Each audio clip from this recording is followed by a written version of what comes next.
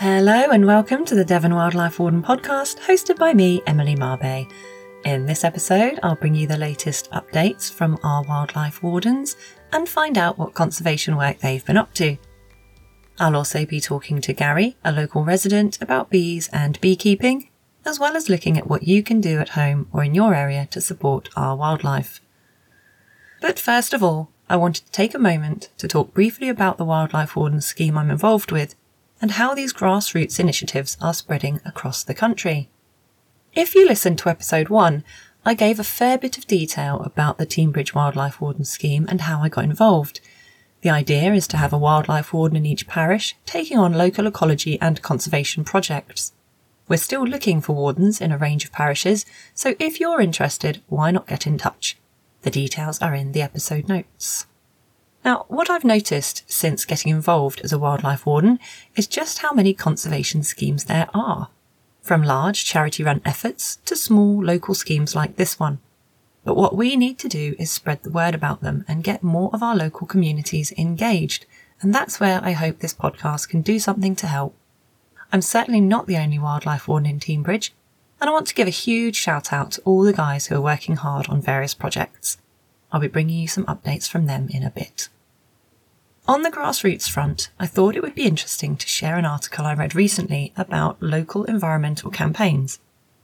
In the piece, which was in The Guardian on the 4th of April, they asked the question, how many local environment campaigns does it take for the issues they raise to be recognised as part of a national problem? 10? 20 maybe? What about 100? The article goes on to explain that in the space of just 2 weeks since its launch, a national grassroots campaign map has had more than 280 different groups register their own local campaigns, many focused on large and unsustainable planning applications. Rosie Pearson, one of the founders, was quoted saying, "When we set it up, it was really just to see what was out there. We quickly realised there's a real hunger for sharing information, resources and support. We're witnessing a huge number of local groups facing the same issues." And many of these issues stem from the government's build, build, build mantra and developers with huge resources facing down small local groups who are trying to protect their local wildlife. Now, although there is an issue of underreporting of these initiatives, it does warm my heart to know that they are happening. So if you're involved in a grassroots campaign, why not get it logged on the map? I'll include a link in the episode notes. Perhaps by bringing all the small campaigns happening across the country together, we can help the powers that be to recognise that there is growing public support for such issues and get them to take more notice. We can hope. Moving on. Before bringing you some updates from our wildlife wardens, I would like to take a moment to speak about one of our own nature reserves in Teignbridge. In the last episode, I spoke briefly about Dawlish and its warren, and about Alla Brook Nature Reserve. I may come back to these in greater detail in a later episode, but for today I want to talk about Walborough Fen. Walborough Fen is a special urban oasis, nestled among the parkland and green space of Decoy Country Park, just a short walk from Newton Abbot Town Centre. A circular path leads around a wet woodland of willow, birch, oak and ash, edged with thicker cover of bramble and bracken. Amongst the trees and scrub, look out for over 30 species of bird foraging for insects and seeds. At the centre of the reserve is a wet fen, formed by a raised dome of peat nearly 3 metres thick, which was gradually built up over 2,500 years. Around this, the watery landscape is completed by a range of ditches, pools, springs and streams. Together these support a good range of wetland animals and plants, including dragonflies and wildflowers. Now, the delicate fen is sensitive to trampling, so there is no open access to the heart of the reserve, but from the paths you can see water mint and the pinky sprays of hemp agrimony. Some 176 plant species have been recorded there. These include common reed and greater tussock sedge, as well as the rare saw sedge. In fact, this is the only place in Devon that you'll see saw sedge. These grasses sway above a rich variety of ferns, liverworts and sphagnum moss. Surrounding the fen is a wet woodland which provides home to rare fungi, hoverflies and craneflies. Frogs, toads and newts thrive in these conditions, while the reserve is also home to 25 butterfly species and more than 80 species of moth. Walborough Fen offers something wildly different, tucked away only a short distance from one of Devon's busiest towns. So if you've never been for a visit, perhaps you can add it to your bucket list for this summer. Now let's have a look at some of the latest updates from other wildlife wardens in the district. One of the spaces some of our wardens are focusing on is churchyards. They are often a haven for wildlife and a great place to focus conservation efforts. In one of our neighbouring counties, Somerset, there is a fantastic initiative called Wilder Churches. This scheme is a new partnership initiative between Somerset Wildlife Trust and the Diocese of Bath and Wells, and that's supporting communities to get to know the wildlife in their local churchyard and work together to find ways to increase the value of these special places for wildlife. Our wildlife wardens have been adopting this premise in some of our local parishes here. For example, in Chagford, a beautiful sign at St Michael the Archangel Church sums it up beautifully. It reads, "In the last 80 years, Britain has lost 97% of its wildflower meadows. Species that depend on them have disappeared from the countryside. Rural churchyards, such as ours, are repositories of these lost meadows. In St Michael's Churchyard, we're doing our bit to change things for the better. By allowing some of the area's richest in wildflowers to bloom and seed, we are providing sources of nectar for many insects, including bees, butterflies and moths, which are in serious decline. Many of these and other insects, in turn, provide food for birds and mammals, from the swallows that dodge between the gravestones during the summer to the secretive furtlings of hedgehogs.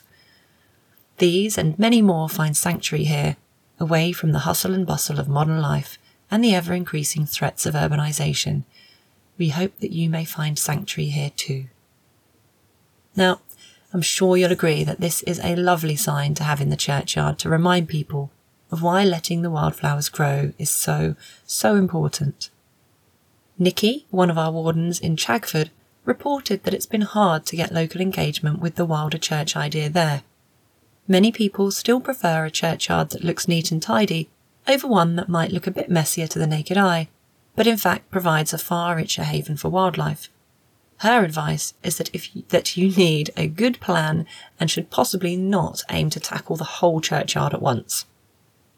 Over in Teignmouth, Neil, one of our wardens there, has been involved in surveying species in Teignmouth Old Cemetery. He has been curating a blog which documents a rich variety of species there, which is great to see despite housing developments springing up on all sides, which makes it even more important as a local conservation area. I'll put a link to Neil's blog in the episode notes if you'd like to learn a bit more. Kate, over in Yalmpton, is also working with her local church and has asked about getting some Swift boxes installed there. Being a public building, there will be health and safety concerns to take into consideration, but it will be a project well worth doing for these lovely birds. And to finish up the conversation about Wilder Churchyards, the organisation Caring for God's Acre is well worth checking out if you'd like to learn more. Kate, another wildlife warden, has let us know that their action pack is an invaluable resource, so I'll also include a link to that.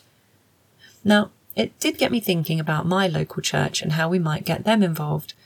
I wonder if the families and friends of deceased loved ones might consider planting miniature memorial wildflower meadows on grave sites. I'm not really sure who to speak to about this to get the idea off the ground, so I will definitely be looking at some of these resources in greater depth myself.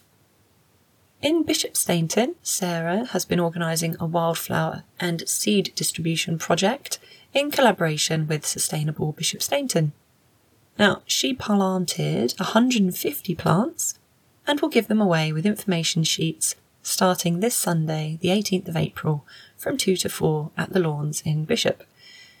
These include interesting facts and folklore. One tale is that red campion guards the bees' honey and also shields hiding fairies from discovery. It is certainly an important ally of bees and other pollinators, so who knows, there may be some truth in this. Over in Broadhempston, wildlife wardens in the village were successful in an application for 400 saplings from the Woodland Trust, and they've also been given permission by a local landowner to plant a hedge. During the end of February, the group set up toad patrols throughout the village, and one night they helped 44 toads. Those guys have certainly been very busy. In Dawlish, wildlife wardens created a wildflower ID poster to be distributed through the parish, and they also carried out a biodiversity audit of a site for Dawlish Climate Declaration Working Group. In Ken, wildlife wardens are managing a community meadow, and they've completed winter management. They are soon to take delivery of a number of benches so that the local community can sit and enjoy the wildlife.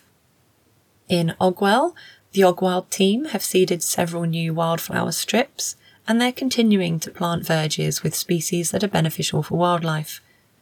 They've also set up a seed swap in the old village outside the toilet block next to the pub, and this allows villagers to contribute seeds or take some, and currently there are more seeds available than they started with. So that certainly shows fantastic community spirit and engagement with the project. And now on to bees, and I'd like to start this part of the podcast with a joke. What do you call a bee you can't understand? A mumblebee. I hope you enjoyed that. Now, how about some more useful information about bees? In fact, we have around 267 species of the insect in the UK. These include 1 species of honeybee and 25 bumblebee species. The rest, around 90% of our bees, are in fact solitary bees. I'd like to draw attention to a species of bee which is of particular importance in Devon, and this is the 6-banded nomad bee. This is a critically endangered and nationally rare type of bee. It is only known to exist on the coastline near Prawle Point in Devon. Formerly, it was widely distributed in southern Britain. At Prawle, the population is critically low. The species is at risk of extinction in Devon and hence the British Isles. In fact, only a single individual was found in 2019. It is considered to be the UK's most endangered bee and is a cuckoo bee. Like the famous bird, they lay their eggs in other bees' nests. When the nomad's larva hatches, it eats the pollen stores that the host bee gathered for its own young. The 6-banded nomad bee's choice of host is the long-horned bee. The host is threatened itself, since it only feeds on a few wildflowers in the legume or pea family, such as everlasting pea and kidney vetch. Now, the nomad bee's lifestyle may seem to harm its host, but the relationship is not one-sided. The two species have evolved together over millions of years. Longhorn bees can cope with the nomads, but the nomads need strong host numbers to survive. The longhorn bees haven't disappeared from the nomad's former range, but the loss of the nomad indicates that they have declined, providing an early warning sign that help is needed. BugLife are investing more in surveys and monitoring of the 6-banded nomad bee and will be producing a species recovery plan.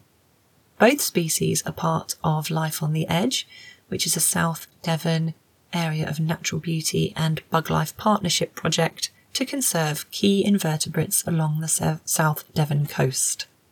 Once a species recovery plan is in place, we may be in a position to suggest things you can do to help these cheeky bees who like other people, well, other bees, to hatch its eggs and feed its babies.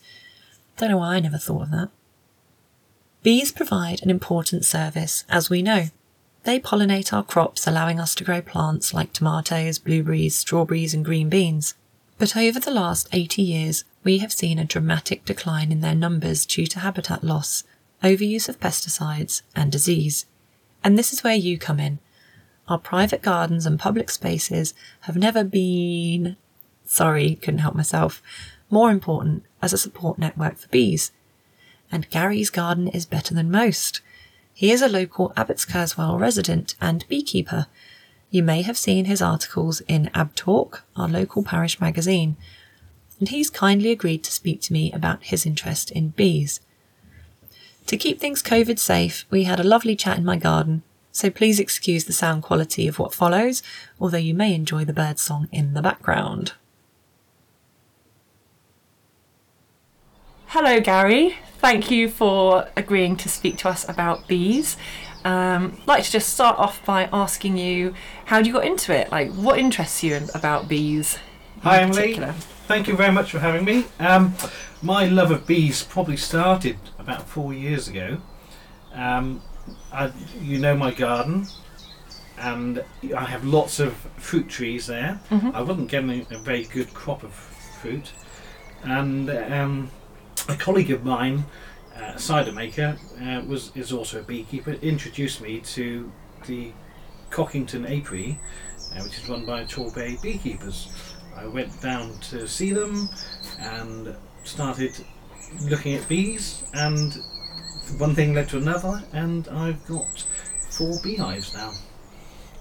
Fantastic. They are absolutely fascinating.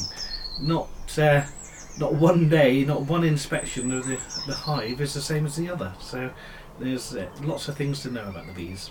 Amazing. And so is there a particular type of bee? I suppose it would have to be a honeybee that you keep. So yes, the bees I keep is one species of a honeybee. There are 5 common species. There's a Carnolian, a Caucasian, the Russian bee, the buckfast one, which is very local to us, and there is the one that I can't recall. Never mind. I'm sure I'll come back to you later. It's not a problem. So my bees are probably a buckfast, from the buckfast origin, but to be honest, I'm not entirely sure, because the nature of honeybees and the way that they mate and crossbreed, I couldn't be sure. But mine are sort of a mongrel breed. But you know what? They are South Devon bees, and they fit the environment that we've got down here. Wonderful. And I mean, I would assume that what you're doing is useful for local conservation. Is it something that you would agree with, or? I think so. Yes, absolutely. Now, obviously, not every person, not every house could have a colony of bees, and there's lots of other pollinators out there. But we know very well the impact of loss of pollinators. I think 70% of the world crops are rely on pollinators, and not just honeybees, fortunately. But yeah, I couldn't say that all the flowers within Havertz were pollinated by my bees, and certainly there isn't enough to go around. But I know that I'm pretty sure that my crops of fruit have increased since I've had the bees there. So hopefully they get far and wide amongst the village, and people will see the bees around each of their gardens. I'm sure that we've had plenty of your bees visiting our gardens here, and actually one of the things I want to do in our little clearing in the woods is turn it into a better wildflower meadow, and so we may well attract more of your bees down there. I'd certainly hope so. The more flowers that they can get to visit, the more honey that they can produce. So I'd encourage everybody to just think about the environment and plant flowers and trees. Actually, bees do like trees as well. But to plant more, and not to cut the lawns quite so much. Let the dandelions come up. You can always get rid of the seed heads just before they spread, but let the flowers just grow. The bees love a dandelion. And they're nice early season plants as well, when there's not that much else around. Absolutely. It gets a bit cold this time of year.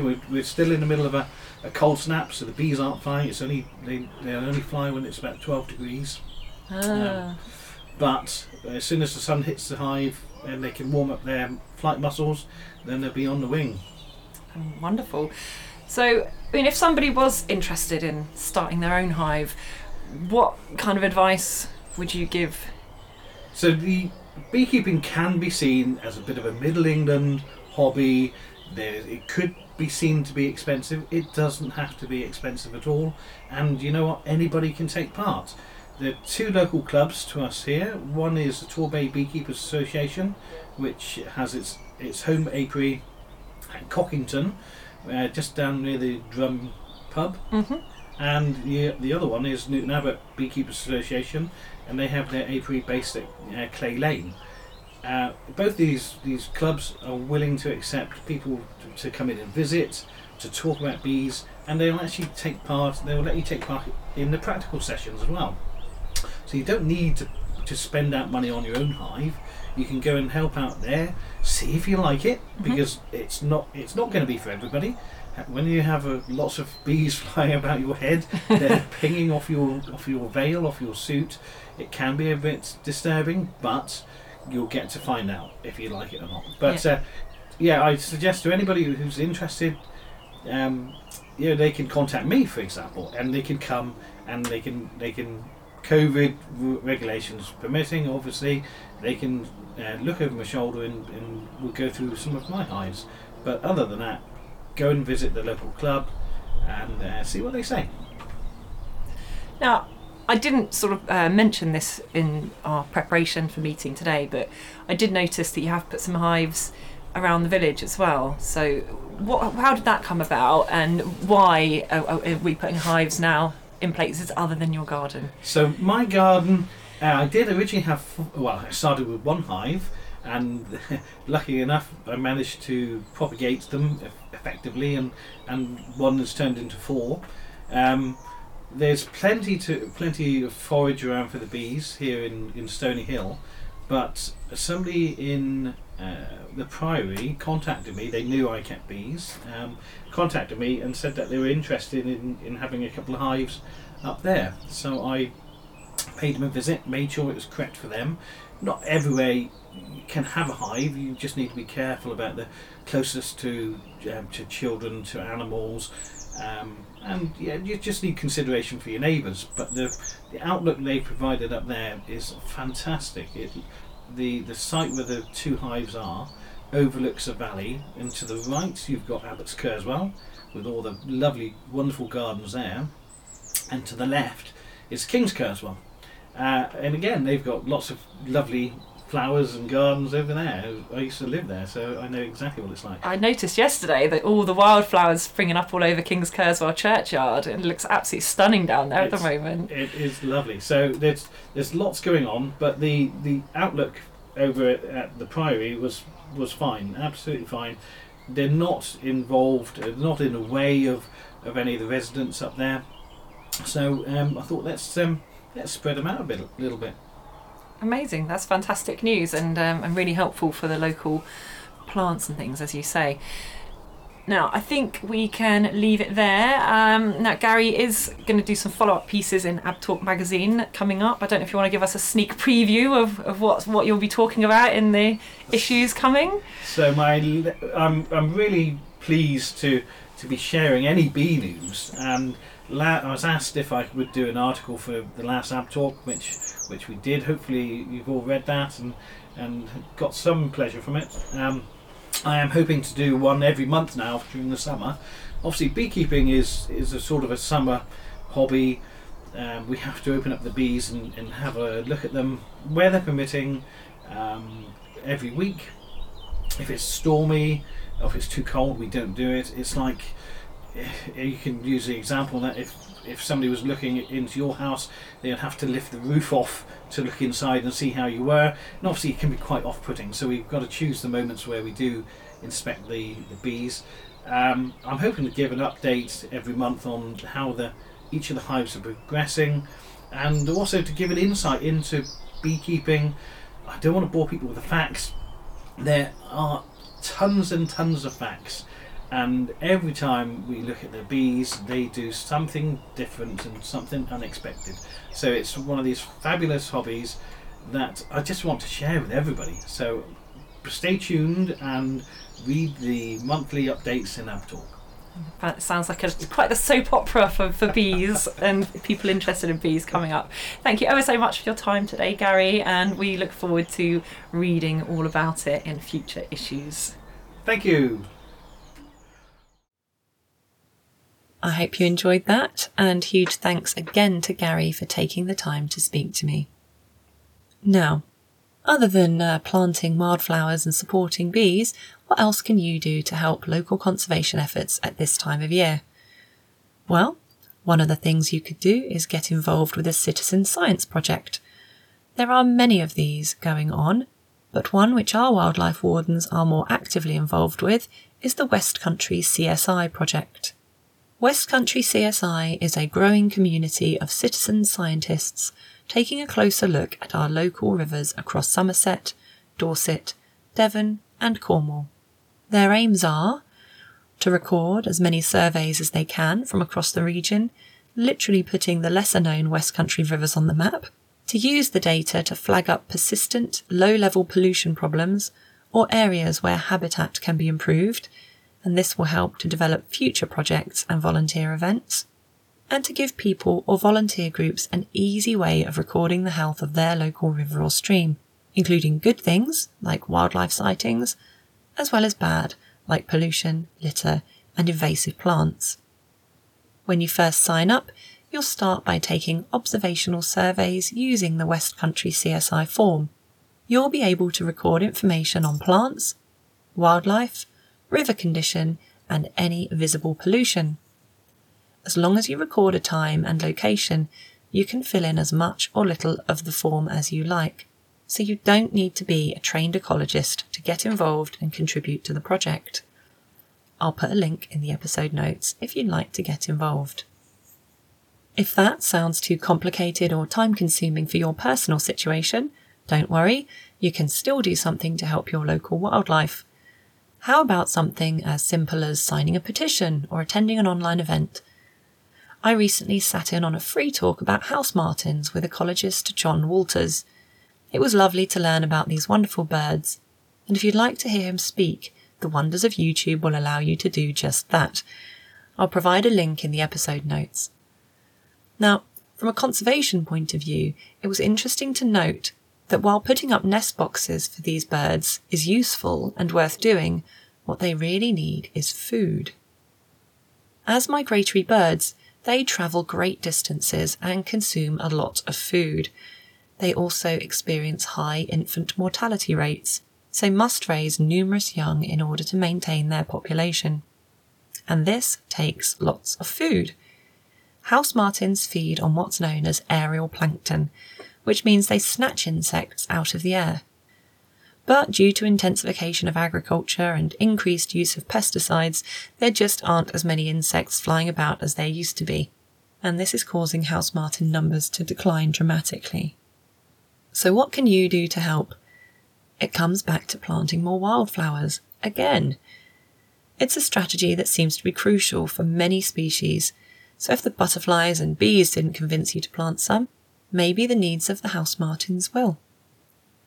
And this leads me nicely to speak about BugLife's new campaign, No Insect Inction. They are on a mission to save our insects and they need your help. They have a sign-up page on their website, which I'll include a link to in our episode notes, and their target is to get 5,000 people to sign up for the campaign. Once you fill in a few basic details, you will receive a free booklet and pack of wildflower seeds in the post, if you're in the UK, a series of emails to educate and inspire you, and suggestions of simple actions you can take to help insects near you. At the time of writing this episode, they had 67 people sign up, so there are plenty of spaces left for you to get in on the action and do something to support your local bugs.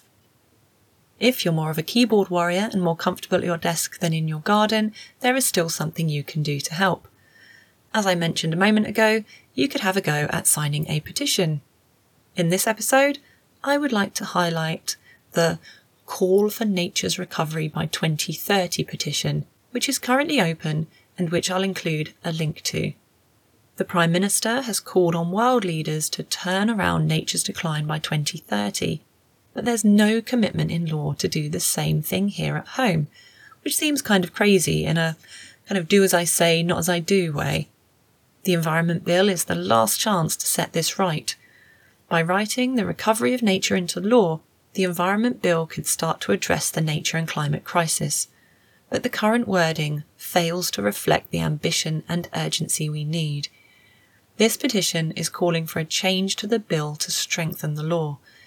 it would require the UK government to set a legally binding target to reverse the loss of nature in England by 2030, so it's really well worth taking a look at.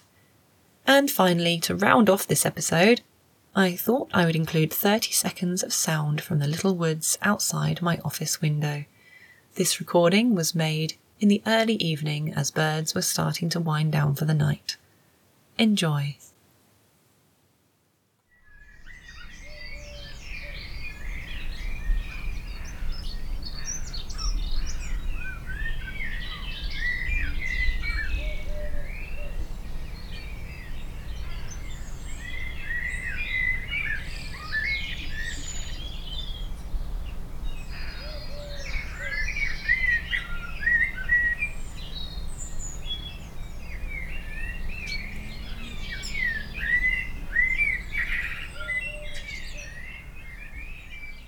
Now, that's about it for now from the Devon Wildlife Warden podcast. If you have any eco news you'd like to share for the next episode, feel free to send it across. For now, farewell, and I hope you feel inspired to do something, however small, for your local wildlife. This podcast was narrated and produced by Emily Marbay, with music by Scott Holmes Music.